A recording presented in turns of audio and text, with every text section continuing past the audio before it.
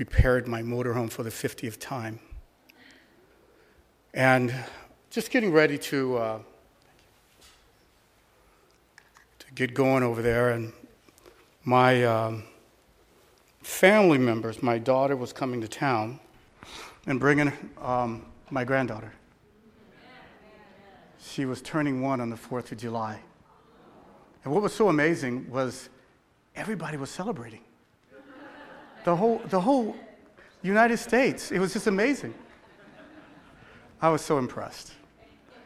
And we had a wonderful time. But it turned out to be a little bit too much for my wife. And after everybody had left, a couple of nights went by, and she woke me up about 2 in the morning saying she was having pain in her side.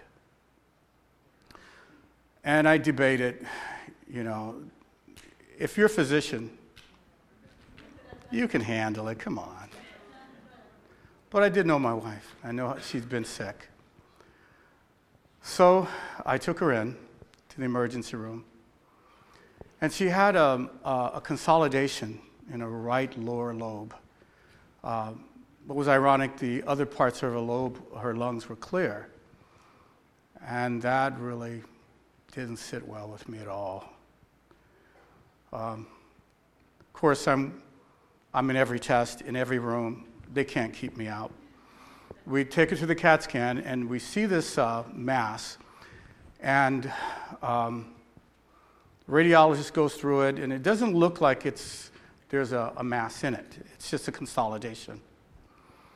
And so we'll just call it a pneumonia, and we'll treat her for the next 2 or 3 days. So they kept her, and they treated her for the pneumonia. And I'd come and go, and I'd see her, and she looked like she was doing okay.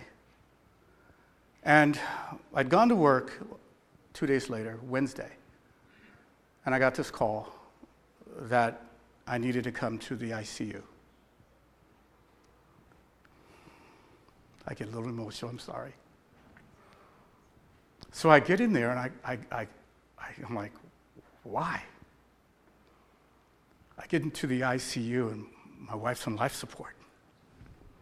I'm like, what happened? Because they didn't tell me they were going to do anything. It was like, did she code? What happened? And so nobody would give me any information. Then a doctor came, and I had a long powwow with him. And he had attempted to do a bronch. And when he got into that lobe that was really constricted, he tried to open it up, and it ripped and tore. And it filled her lungs up with blood. Literally. He said the blood shot out into his face, shot all over the place, and she almost died. But he was able to stop it, and, by the time I saw her, she was being ventilated, and everything appeared to be okay. She stayed on the ventilator for 3 days. And the first day, they reassured me, she's going to come off tomorrow. Everything was going to go well. Well, the next day I come in. That night, they got her breathing on her own. And so I'm thinking the next day it'll be out and we'll be back on the floor. But when I got there the next day, she was actually worse. So I'm really praying. You know how we plan our lives? We don't anticipate all the things that happen. We write our story. We say, we're going to get old together, and we're going to die, and leave everything to our kids, and to the church too. But each and every one of you know the scenario changes. And because we live in a world of sin, we don't know what's going to happen next. You don't know what's going to happen to your spouse anytime. I have friends who've lost their spouse in their 40s. But it didn't happen to me. So this was very sobering to me. It was like a light bulb coming on. And I spent a lot of time in prayer. Prior to that, the pastor told me he was going away this weekend for his anniversary. And would I preach? And I'd said yes. And then everything broke loose. I didn't think I wanted to be up here. But God, in His mercy, brought my wife home. He brought her home. Now, I just want to thank the church for praying. Because we've got so many calls in regards to how you all were praying for us. So many visitors that came by, and while she was on life support, just came and prayed. Just came and prayed over her. You don't know how I appreciate that. You just don't know. So she's home. We don't know exactly what the future holds.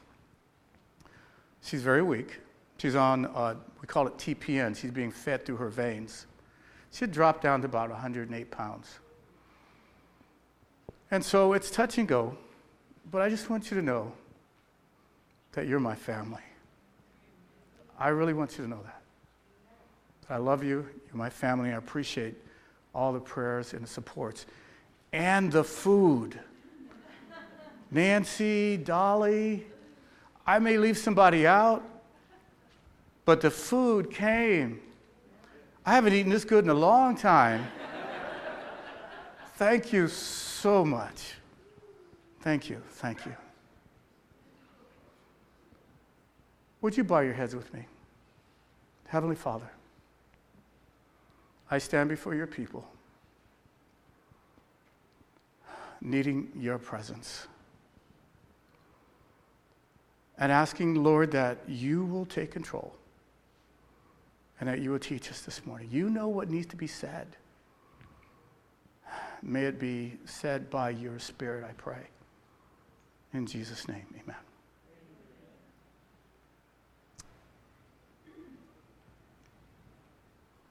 How can a man be made just with God?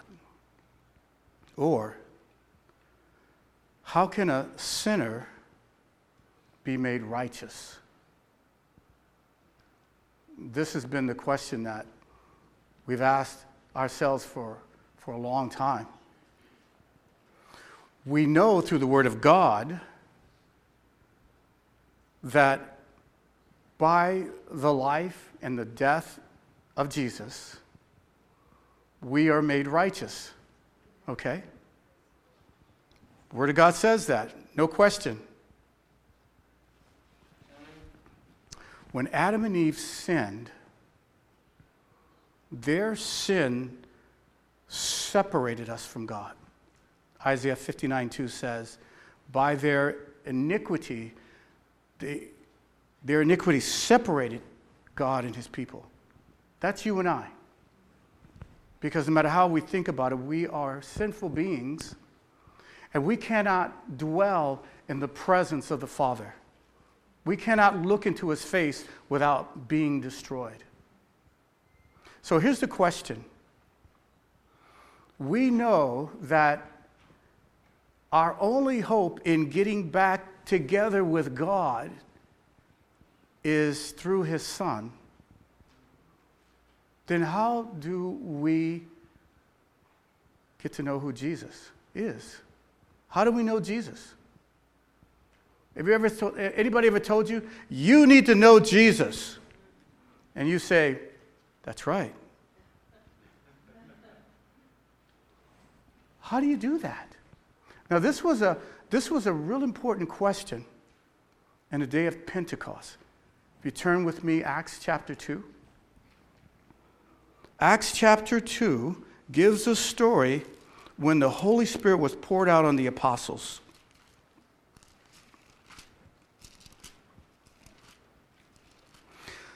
Holy Spirit was poured out on the apostles. It filled that whole room up. And all these apostles went out into their outer court. Now, I don't have a visualization of where they actually were. But they came spilling out of that upper room, and they were speaking in tongues, and they were praising God, and they were talking about Jesus. That was the time of the Passover. There were Jews from all over the world who spoke all kinds of different languages. And each one of them were saying, I hear my language in that group of men. Now, aren't those men a bunch of Galileans? They're not supposed to be able to speak all those languages. Some people said, oh, they're just drunk. And then Peter stood up and said, no, this is the power of the Holy Spirit. And then he preached a sermon to them. And he took them through the Old Testament, through Isaiah, and brought them to the present time in which they were living in, explaining to them the life of Jesus and his death. Now, we come to verse 37. When they heard this, they were cut to the heart and said to Peter and the rest of the apostles, men and brethren, what shall we do? Now, this is a question we're going to see several times. So I want you to kind of put this in your head. The people are convicted by the Holy Spirit, but they don't know what to do. And so what does Peter tell them to do? He says, 38. Then Peter said to them, repent, and let every one of you be baptized in the name of Jesus Christ for the remission of sins. Repent and be baptized. When John the Baptist started his ministry, we looked this up in Luke chapter 3. He was filled with the Holy Spirit. And I'm going to kind of read it because I can't make it sound any better by me paraphrasing it. Verse 3, it says, and he went to all the region around Jordan, preaching a baptism of repentance for the remission of sins. So here's John the Baptist. He's preaching, and people's hearts are convicted. And then what do they say? Look at verse 10. So the people asked him, saying, what shall we do then? This is not a new question. When your heart has been receptive to the Holy Spirit and you want to get to know Jesus, and then you go, well, how do I get to know Jesus? How is this possible? I want to, but I don't know how. At the fall, again, when Adam and Eve fell, their sin separated God and us. It has been the purpose then of God the Father, God the Son, and God the Holy Spirit to bring us back together. So Jesus then now comes to this earth as a man. He comes in humanity. He takes on our form, and he lives this perfect life. Okay? He lives this perfect life, then he dies. But while he was here, he made certain statements. He said, okay, John 10, verse 30, it says, I and the Father are one. We're one. Then John 17, this is that prayer right before he is taken away in Gethsemane. He's praying for himself initially, but then he prays for his disciples, and I love this. We look at verse 8.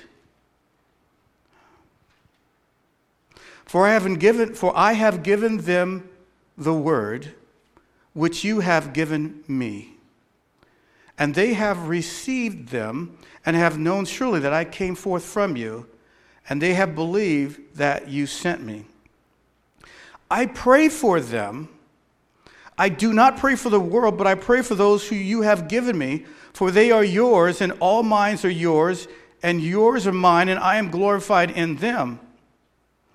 Now I am no longer in the world, but these are in the world, and I come to you, Holy Father. Keep through your name those whom you have given me, that they may be one as we are one. So here's Jesus now. He's praying for his apostles. And okay, it's accepted that he and the Father are one. But this is his prayer. His prayer is that not only that he and the Father be one, but that his apostles will be one. But it gets better than that. It gets better than that. Verse 20.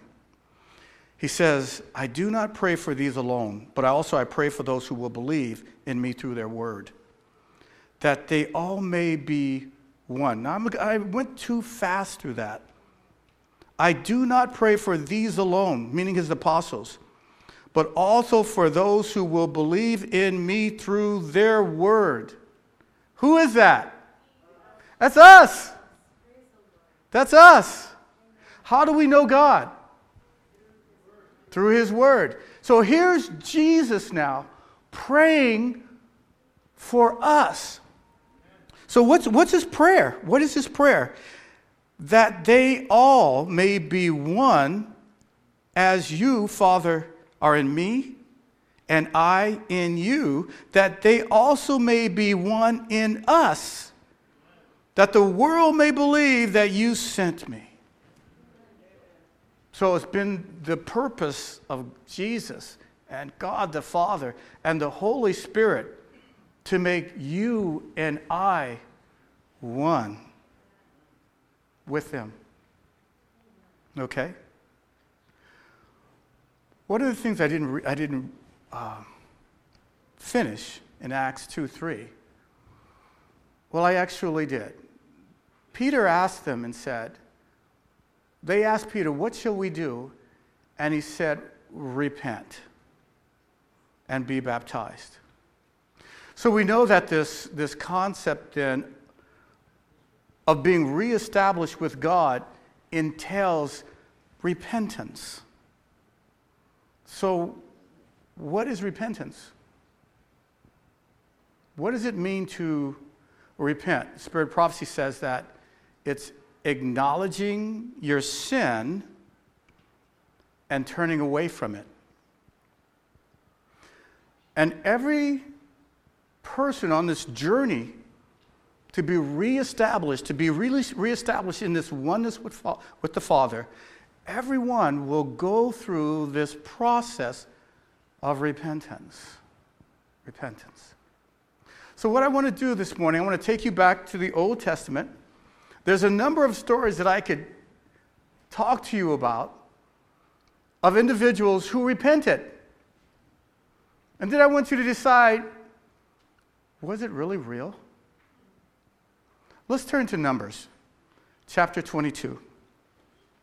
Numbers chapter 22 is the story of Balaam. Who is Balaam? Balaam is a prophet of God. The Israelites were wandering through the wilderness. They were just getting ready to come into the promised land.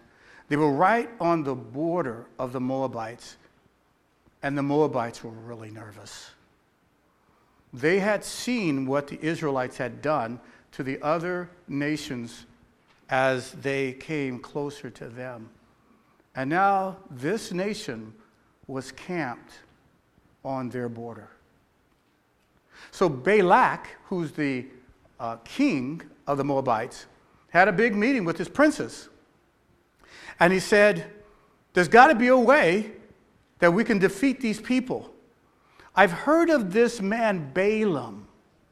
I heard that who he blesses, they are blessed, and who he curses, they are cursed. I'm going to send for him and get him out here. So I've got to read this because I can't say it better than it's been written. So he sent messengers to Balaam, the son of Beor of Petor, which is near the river in the land of the sons of the people, to call him, saying, "Look, a people have come from Egypt. See, they cover the face of the earth, and they are settling next to me. Therefore, please come at once. Curse this people for me, for they are too mighty for me. Perhaps I shall be able to defeat them and drive them out of the land, for I know that he who you bless is blessed, and he who you curse is cursed." So the elders of the Moab and the elders of the Midians departed with diviner's fee in their hand, and they came to Balaam and spoke to him the words of Balak. Now this is really interesting. And he said to them, "Lodge here tonight, and I will bring back word to you as the Lord speaks to me." So the princes of Moab stayed with Balaam. What's wrong with this picture here? Number one, Balaam is a what? He's a prophet of God. If you're a prophet of God, you know who God's people are. Okay? So he knew who the Israelites were. He knew who the Moabites were, and he invites them into his house to see what God says. Let's read on. And he said to him, "Lodge here tonight, and I will bring back word to you as the Lord speaks to me." So the princes of Moab stayed with Balaam. Now listen to this. Verse 9. Then God came to Balaam and said, "Who are these men with you?" God is asking Balaam a question. Who are those men with you? Do you think God didn't know? It's like, I'm God. By the way, who are those guys with you? God knew exactly who they were. Why did God ask Balaam that question? Was it for the sake of God's knowledge? It was for Balaam. It's like, why are they even in your house? Balaam never caught it. So Balaam said to God, "Balak, the son of Zippor, king of Moab, has sent unto me, saying, Look, a people has come out of Egypt, and they cover the face of the earth.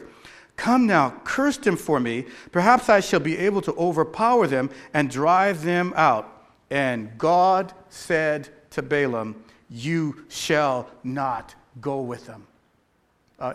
Any mystery there? Was that not emphatic enough?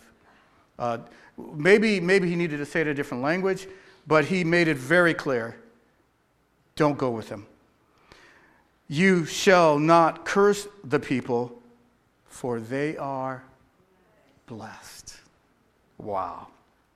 So Balaam rose in the morning and said to the princes of Balak, "Go back to your land, for the Lord has refused to give me permission to go with you." And the princes of Moab rose and went to Balak and said, "Balaam refuses to come with me." But Balak again sent more princes, more numerable, more honorable. And they came to Balaam and said to him, "Thus said Balak, the son of Zippor, Please let nothing hinder you from coming to me, for I will certainly honor you greatly, and I will do whatever you say. Therefore, please come, curse this people." Verse 18. Then Balaam answered and said to the servant of Balak, "Though Balak were to give me his house full of silver and gold, I could not go beyond the words of the Lord my God, or do less or more." That sounded pretty good, didn't it? But then he said, "But now therefore, please, why don't you stay here tonight? And I may know what the Lord will say to me." You ever had a child who's asked for their second cookie, and you said no? And then they asked again. Are you a little annoyed by that? What was my first answer? No. It's almost like it's insulting to your intelligence, like that you're going to forget that they just asked you 10 seconds ago for that cookie. Here's God. This is one of his prophets. Balaam now hears about the riches that he's going to get if he just curses. He knows he can't curse the Israelites. They are blessed. He just wants to go. He wants to get the reward. And so he says, stay here a while. Stay here. Let me ask God again. Maybe he has changed his mind. And God came to Balaam at night and said, if the men come to call you, rise and go with them, but only the words which I will speak to you, that ye shall go. So Balaam rose in the morning, saddled his donkey, and went with the princes of Moab. Now this is kind of misleading, because in actuality, the princes of Moab got up early and they left. They left before Balaam got up. And when he woke up, they were gone.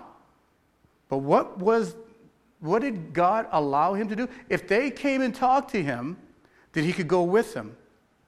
So what does Balaam do? So Balaam rose in the morning, saddled his donkey, and went really after them. Verse 22, then God's anger was aroused because he went. And the angel of the Lord took his stand in the way as an adversary against him.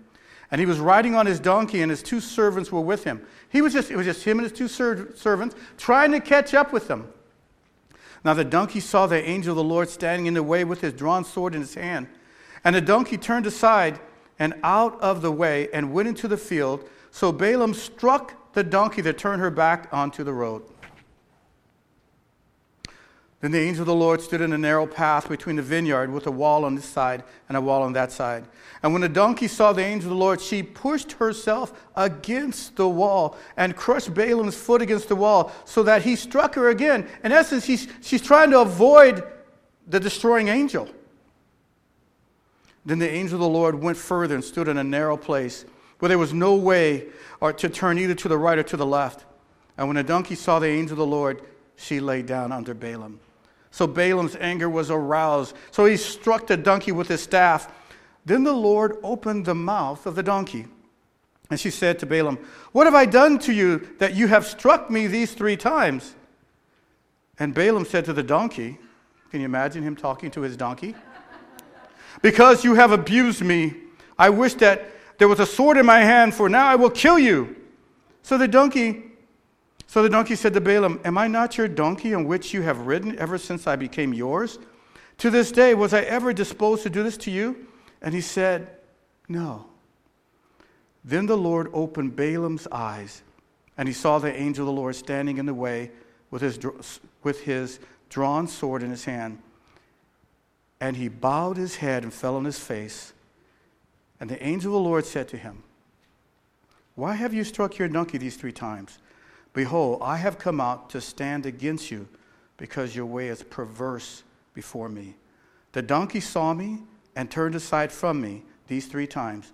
If she had not turned aside from me, surely I would have killed you by now and let her live. And Balaam said to the angel of the Lord, I have sinned, for I did not know that you stood in the way against me. Now therefore, if it displeases you, I will turn back. Don't kill me. We know the remainder of the story. Balaam ended up joining the Moabites. He was ultimately destroyed. This was a prophet of God. And even though he had communications with God himself, when he said, I have sinned, was he really repentive? No, he wasn't. He was more concerned about being destroyed than doing something that was against the will of God. In the New Testament, Matthew 27. Matthew 27, story of Judas. Really quick. And it says, when morning came and all the chief priests and the elders of the people plotted against Jesus to put him to death, and when they had bound him and led him away and delivered him to Pontius Pilate the governor, then Judas, his betrayer, seeing that he had been condemned, that is, Jesus had been condemned, was remorseful and brought back the 30 pieces of silver to the chief priests and elders, saying, I have sinned by betraying innocent blood. And they said, what is that to us? You see to it. Then he threw down the pieces of silver in the temple, and he departed and went and hung himself. Was Judas' confession truly repentance? Why was he sorry for his sin? He looked forward, almost in panoramic view, of his future. He knew he would be condemned. God allowed him to see that. And he was so distraught, he hung himself. Yet we know that this process of repentance is necessary in this process of getting back with God. How do we become repentant? Let's go to another story. John, chapter 3.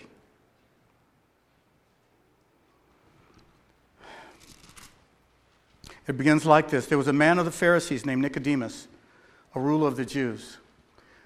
This is all we really know as far as the Bible is concerned about this man Nicodemus. We later find out other things about him. But from this one text, we know that he was a Pharisee, we know his name was Nicodemus, and we know he was a ruler of the Jews. But in other sources, we find out not only was he a ruler of the Jews, he was a super ruler. He sat on the national council. Now, I don't know what that is. But he sat on the council that ruled all the Jewish nation.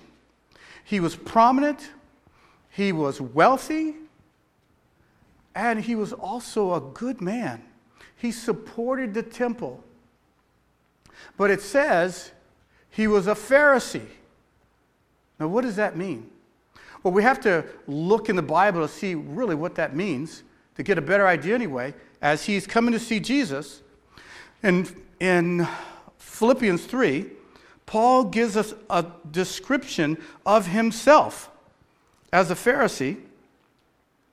And he says, verse 4, though I also might have confidence in the flesh, if anyone else thinks he may have confidence in the flesh, I more so.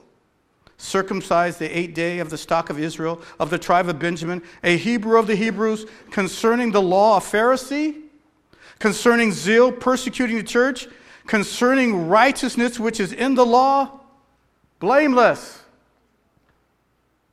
Now I hope you caught that. Righteousness that is within the law. When we think of righteousness, who do you think of? Jesus. When you think of the law, do you think of righteousness? Say no. Okay. But to them, the righteousness of the law, he says, I'm blameless.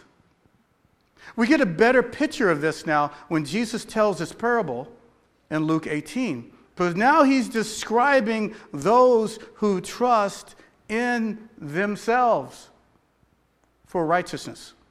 Luke 18. Sorry to take you all over the place, but that's my style. So he says in verse 9, he says, also, he spoke this parable to some who trusted in themselves that they were righteous and despised others. Catch that. So here's the parable. 2 men went up to the temple to pray, one a Pharisee, the other a tax collector. The Pharisee stood and prayed thus with himself, God, I thank you that I am not like other men. He's talking to God, by the way. Extortioners, unjust, adulterers, even this tax collector here.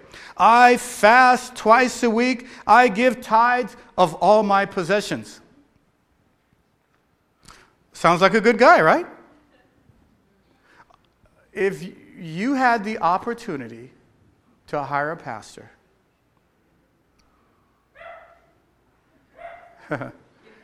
and that pastor was unjust, an adulterer, robbed people, beat up people, did everything wrong, would you hire that pastor? No, you wouldn't. Here's this man. He's talking about how he is. I do not lie. I do not cheat. I'm a vegetarian. I go to church every Sabbath. I'm making application here, all right? I'm an elder of the church. I teach the Sabbath school lesson, by the way. I do. I'm a great person. You know, God is so lucky to have me. That is what this Pharisee was saying. That is what he's saying. And that was his prayer. Now, hear the prayer of the tax collector. And the tax collector, standing afar off, would not so much as raise his eyes to heaven, but beat his breast, saying, God, be merciful to me, a sinner. And then verse 14, Jesus says, I tell you, this man, and he's not talking about the Pharisee, went down to his house justified. Justified. You mean that publican? That guy who robs people? He probably lies all the time. He's probably a nasty person. You mean that person, when he got into the presence, when he prayed, what was his prayer? He says he humbled himself and he cried for the mercy of God. So who did he throw himself on? Jesus. Who did the Pharisee throw himself on? Himself. And God says, only the tax collector was justified.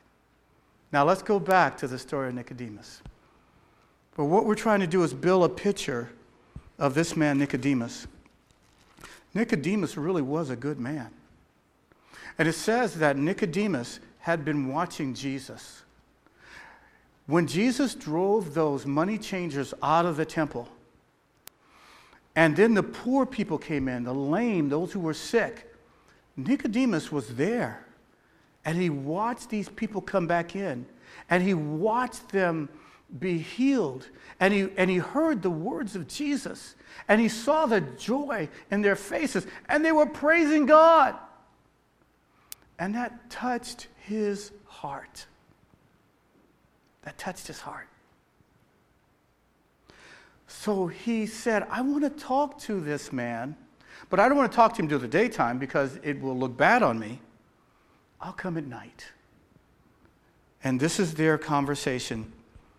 Verse 2, the man came to Jesus by night and said, Rabbi, we know that you are a teacher come from God, for no one can do these signs that you do unless God is with you. Nicodemus is trying to develop this a conversation in regards to who gives Jesus his authority. What gives him the right to teach, and who gives him the power to do the things? He wanted to be philosophical, analytical. And he thought what he was doing was flattering Jesus to open him up. But Jesus looked at him and said this, most assuredly I say to you, unless one is born again, he cannot see the kingdom of God. Now you have to understand this in the context of who he was talking to. And I'm trying to make application here. He was talking to a good Adventist Christian who didn't go to movies, who didn't eat pork, who followed the rules to the max, came to church every Sabbath, probably served in a church, very active in the church, gave money to the church. He felt very comfortable with his relationship with God, and he did not feel that there was a heaven that he was not worthy of. Now understand what I'm saying. This was the mindset of Nicodemus. And Jesus looked at him and said, as you are going the way you're going right now, you will miss the kingdom of heaven. Follow me here. There's application. There's application. You could see the pride rising up in Nicodemus. Does this man know who he's talking to? Doesn't he know that I am I sit on the highest committee in the Jewish economy. I am one of the chief rulers. Does he not know who I am? Does he not know what I do? And has he not seen my life? I am a strict Pharisee. I follow the law to the max. I pay tithes of everything. I have done nothing but good. I am a Jew, a Hebrew, and I'm guaranteed a spot in heaven. I am a Seventh-day Adventist, and I'm active in my church. I'm busy doing this and doing that. And I know God looks down and sees what I do. I am guaranteed a spot in heaven. Follow me on this. So he acts, he's kind of irritated. You can tell by his response. He says, how can a man be born when he is old? Can he enter a second time into his mother's womb and be born? Now, Nicodemus knew the concept of born again. This is not something new. When a heathen converted into the Jewish religion, that was considered a new birth. He knew what Jesus was talking about, but he couldn't get it around his head that he was in that category. That what he had done, how he had lived, that wasn't enough to guarantee him a place in heaven. And Nicodemus is not the only one that thought that way. That it's still thought that way today.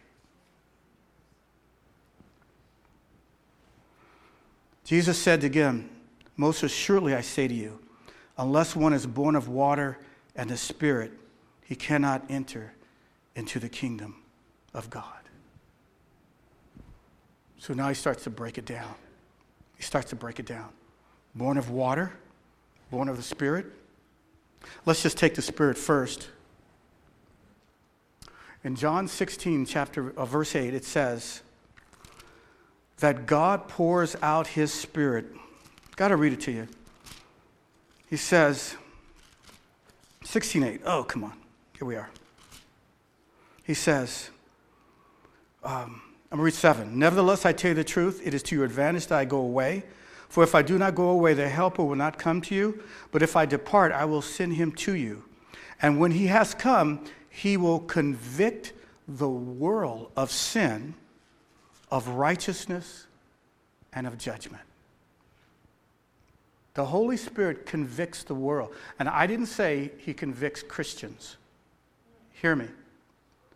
He convicts the world. That means he convicts Buddha, communists, atheists, Orthodox, everything that's out there, every human being. You're a cannibal. It does not matter. The Holy Spirit works on you. Okay? He woos you. He woos you. It says it right here. It convicts the world of sin, of righteousness, and of judgment.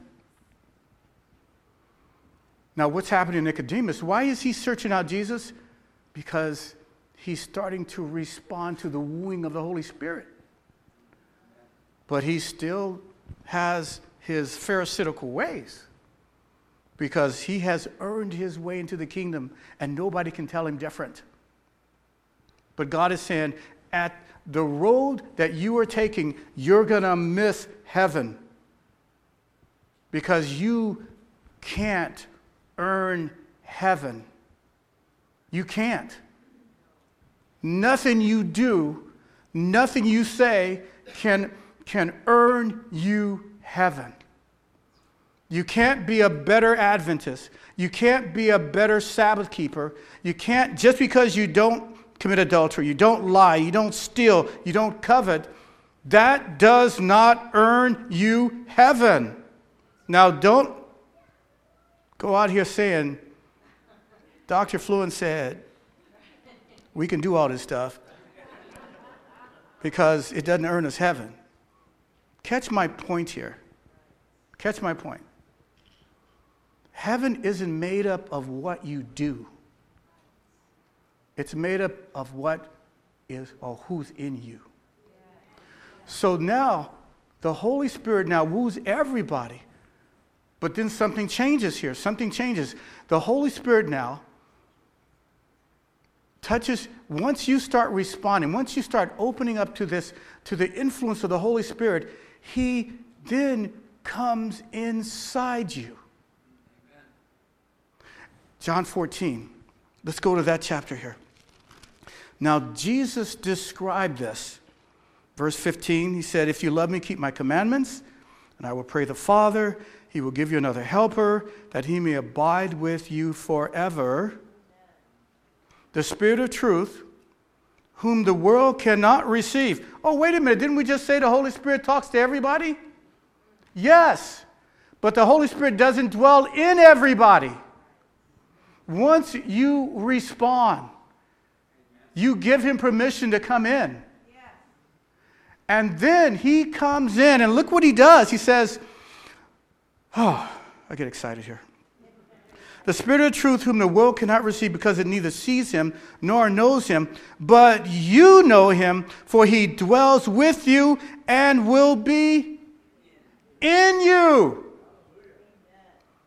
All right, so then the power of the Holy Spirit begins this process of making me just with the Father. He comes into me and He starts cleaning me up, and He gives me repentance. You don't have repentance. God gives you the ability to be repentant. There's no way we can turn from sin, especially if we really like it, without the power of God. So it's His responsibility. He takes on that responsibility. He comes in you. He changes you. He just gets in you and He just works in you. And then all the things that you struggle with, you no longer struggle as much. This is a process of sanctification. I'm not saying you're perfect right away. I'm just saying this is the process of reuniting with God. All right. So the Holy Spirit then brings you to repentance. Then the Holy Spirit gives you the power to turn away from the sin. The Holy Spirit then brings you to confession, brings you to forgiveness. You, in turn, then want to acknowledge your relationship with God. And you seek baptism, the water. Well, what does the water have to do with anything? The water is baptism. Remember John's message? Message of repentance, of baptism of repentance. And we see this in Romans 6. Romans 6 then describes the process now of the water that Jesus is talking about here. And he says, verse 3, or do you not know that as many of you as were baptized into Christ Jesus were baptized into His death? Therefore, we were buried with Him through baptism into the death. You know, we get up and we don't sprinkle. We put you in the pool there and we dip you down. Symbolically representing you dying to self. Okay? Symbolically. See, all this process is going on. We'll get to it. We dip you down, representing you dying to self. When you come back up, you come up with a newness of life. And this new life that you're living is in Christ Jesus. Let me finish this. Therefore, We were buried with him through baptism into death, that just as Christ was raised from the dead by the glory of the Father, even so we also shall walk in the newness of life. For if we have been united together in the likeness of his death, certainly we shall also be in the likeness of his resurrection. Galatians 2:20, I've been, help me out here, crucified with Christ. Nevertheless, oh, we're going to mess it up. Go to Galatians 2 then. Let's go look at it. I've been crucified with Christ. It is no longer I who live, but Christ who lives in me. And the life which I now live in the flesh, I live by faith in the Son of God who loved me and gave himself for me.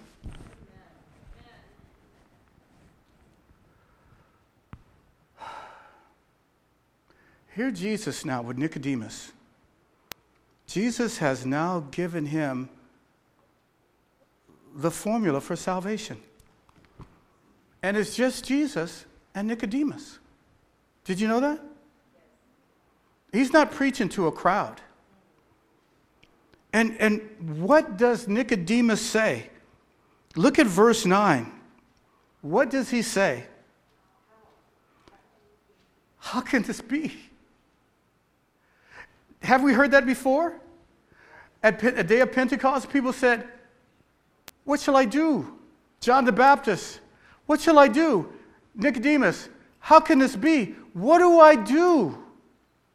Jesus then explains, right above it, he says, he describes the Holy Spirit like the wind. The wind blows where it wishes. You hear the sound of it, but cannot tell where it comes from and where it goes. So everyone is born of the Spirit. And that's what we just went over. He says the Holy Spirit is the equivalent of the wind.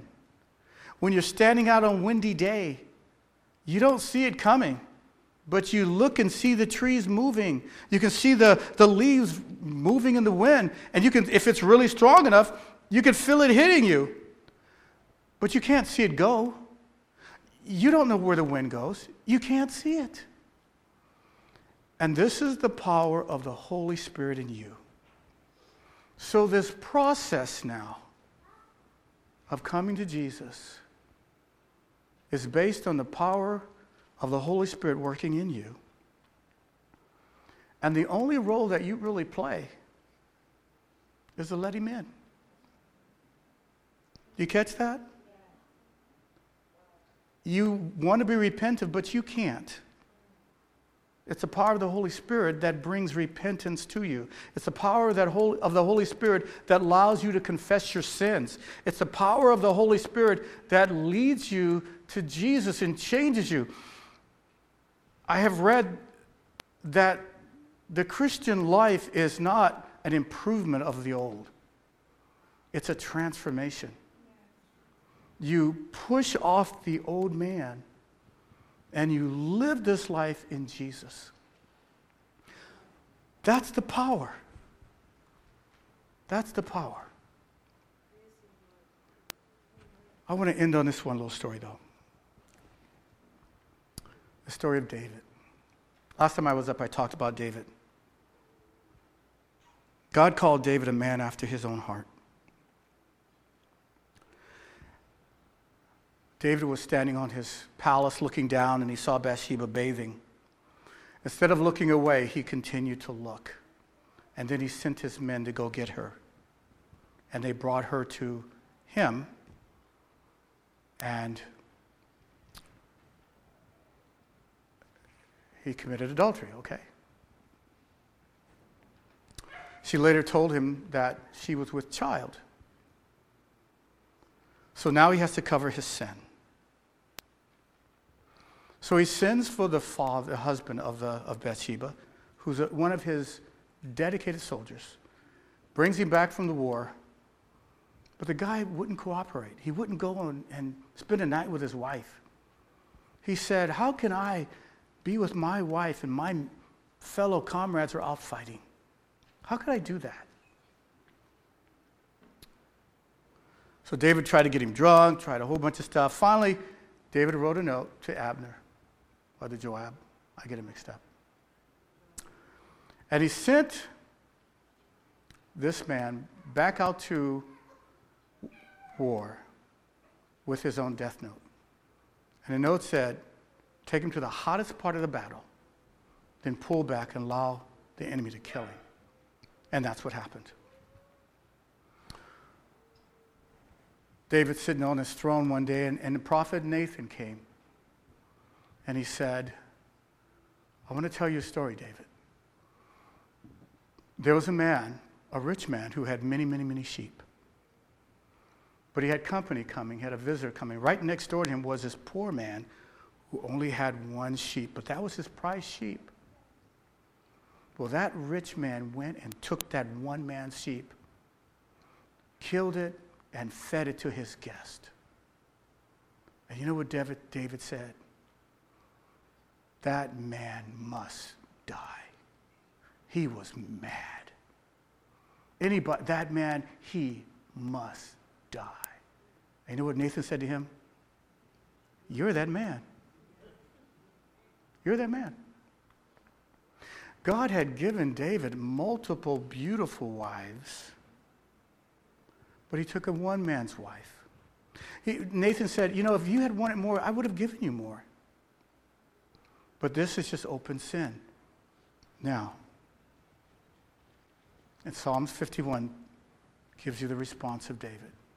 And the reason why I'm going back to this is because God still says that David was a man of his own heart.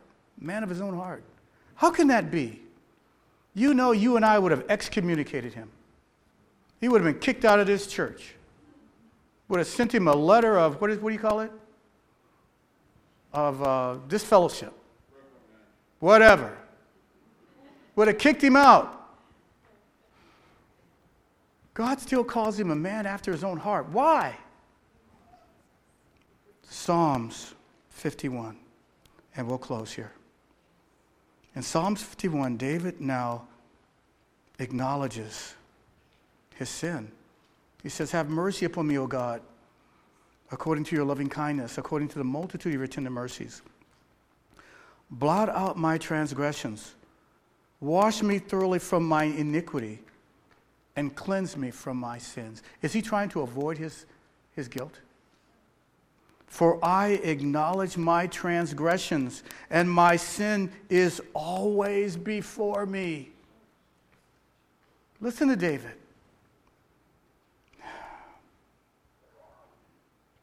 Verse 7.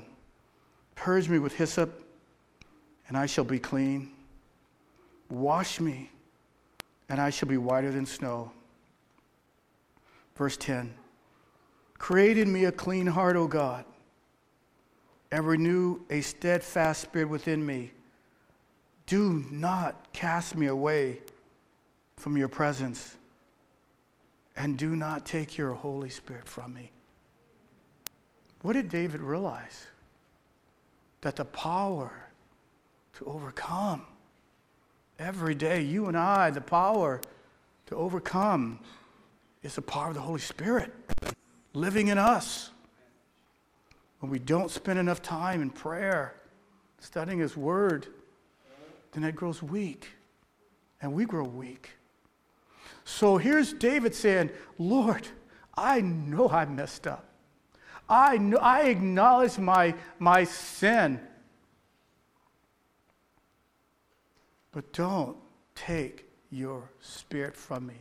Cleanse me. Make me into a new person.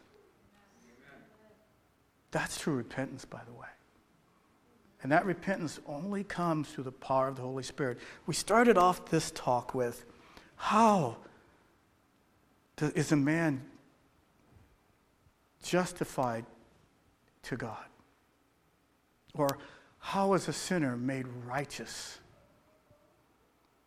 The sinner is made righteous by allowing Him to live in you. The story of Nicodemus is an awesome, awesome, awesome story. He talks about the snake on the pole, and it represented Christ. This snake, which we think of as evil and sinful, They said it represented Jesus. And I often looked at that and I said, why would Jesus want to be represented as a snake? And the reason is he became sin for you and me. He became sin for you and me. And by faith, as we look to him, we are saved. By faith. Now, the reason why this story was told was the children of Israel were complaining, and God sent these fiery serpents biting them, and they were dying. And so they said, if you look at this pole, you'll live. The power wasn't in the pole, but it was by faith. So, to us, by faith, we have to allow God's power to do the work in us. And we won't get frustrated when we fail, because the power is in him. And he has promised to finish the work that he has started. Isn't that amazing? I can't end on any better note. Let's bow our heads. Father in heaven. Wow. We struggle every day with ourselves. And then we get confused about how are we saved? Are we saved by what we do? Maybe I should do more. Maybe I should smile at my neighbor more because that's going to be brownies in heaven. Maybe I should go contribute more. But Lord, reality is the more we need is you and us. And as we open up our hearts and allow you to change us, then you allow us to keep the commandments. You allow it to be a natural response in our hearts. It isn't something that we do to do something. It's something that naturally occurs in us because of the power of your Spirit. So Jesus, please, we need this change. The struggle is real within us. And the devil's really intensifying his attacks against us. Lift us up, Father. By the power of your Spirit we pray. In Jesus' precious name, amen.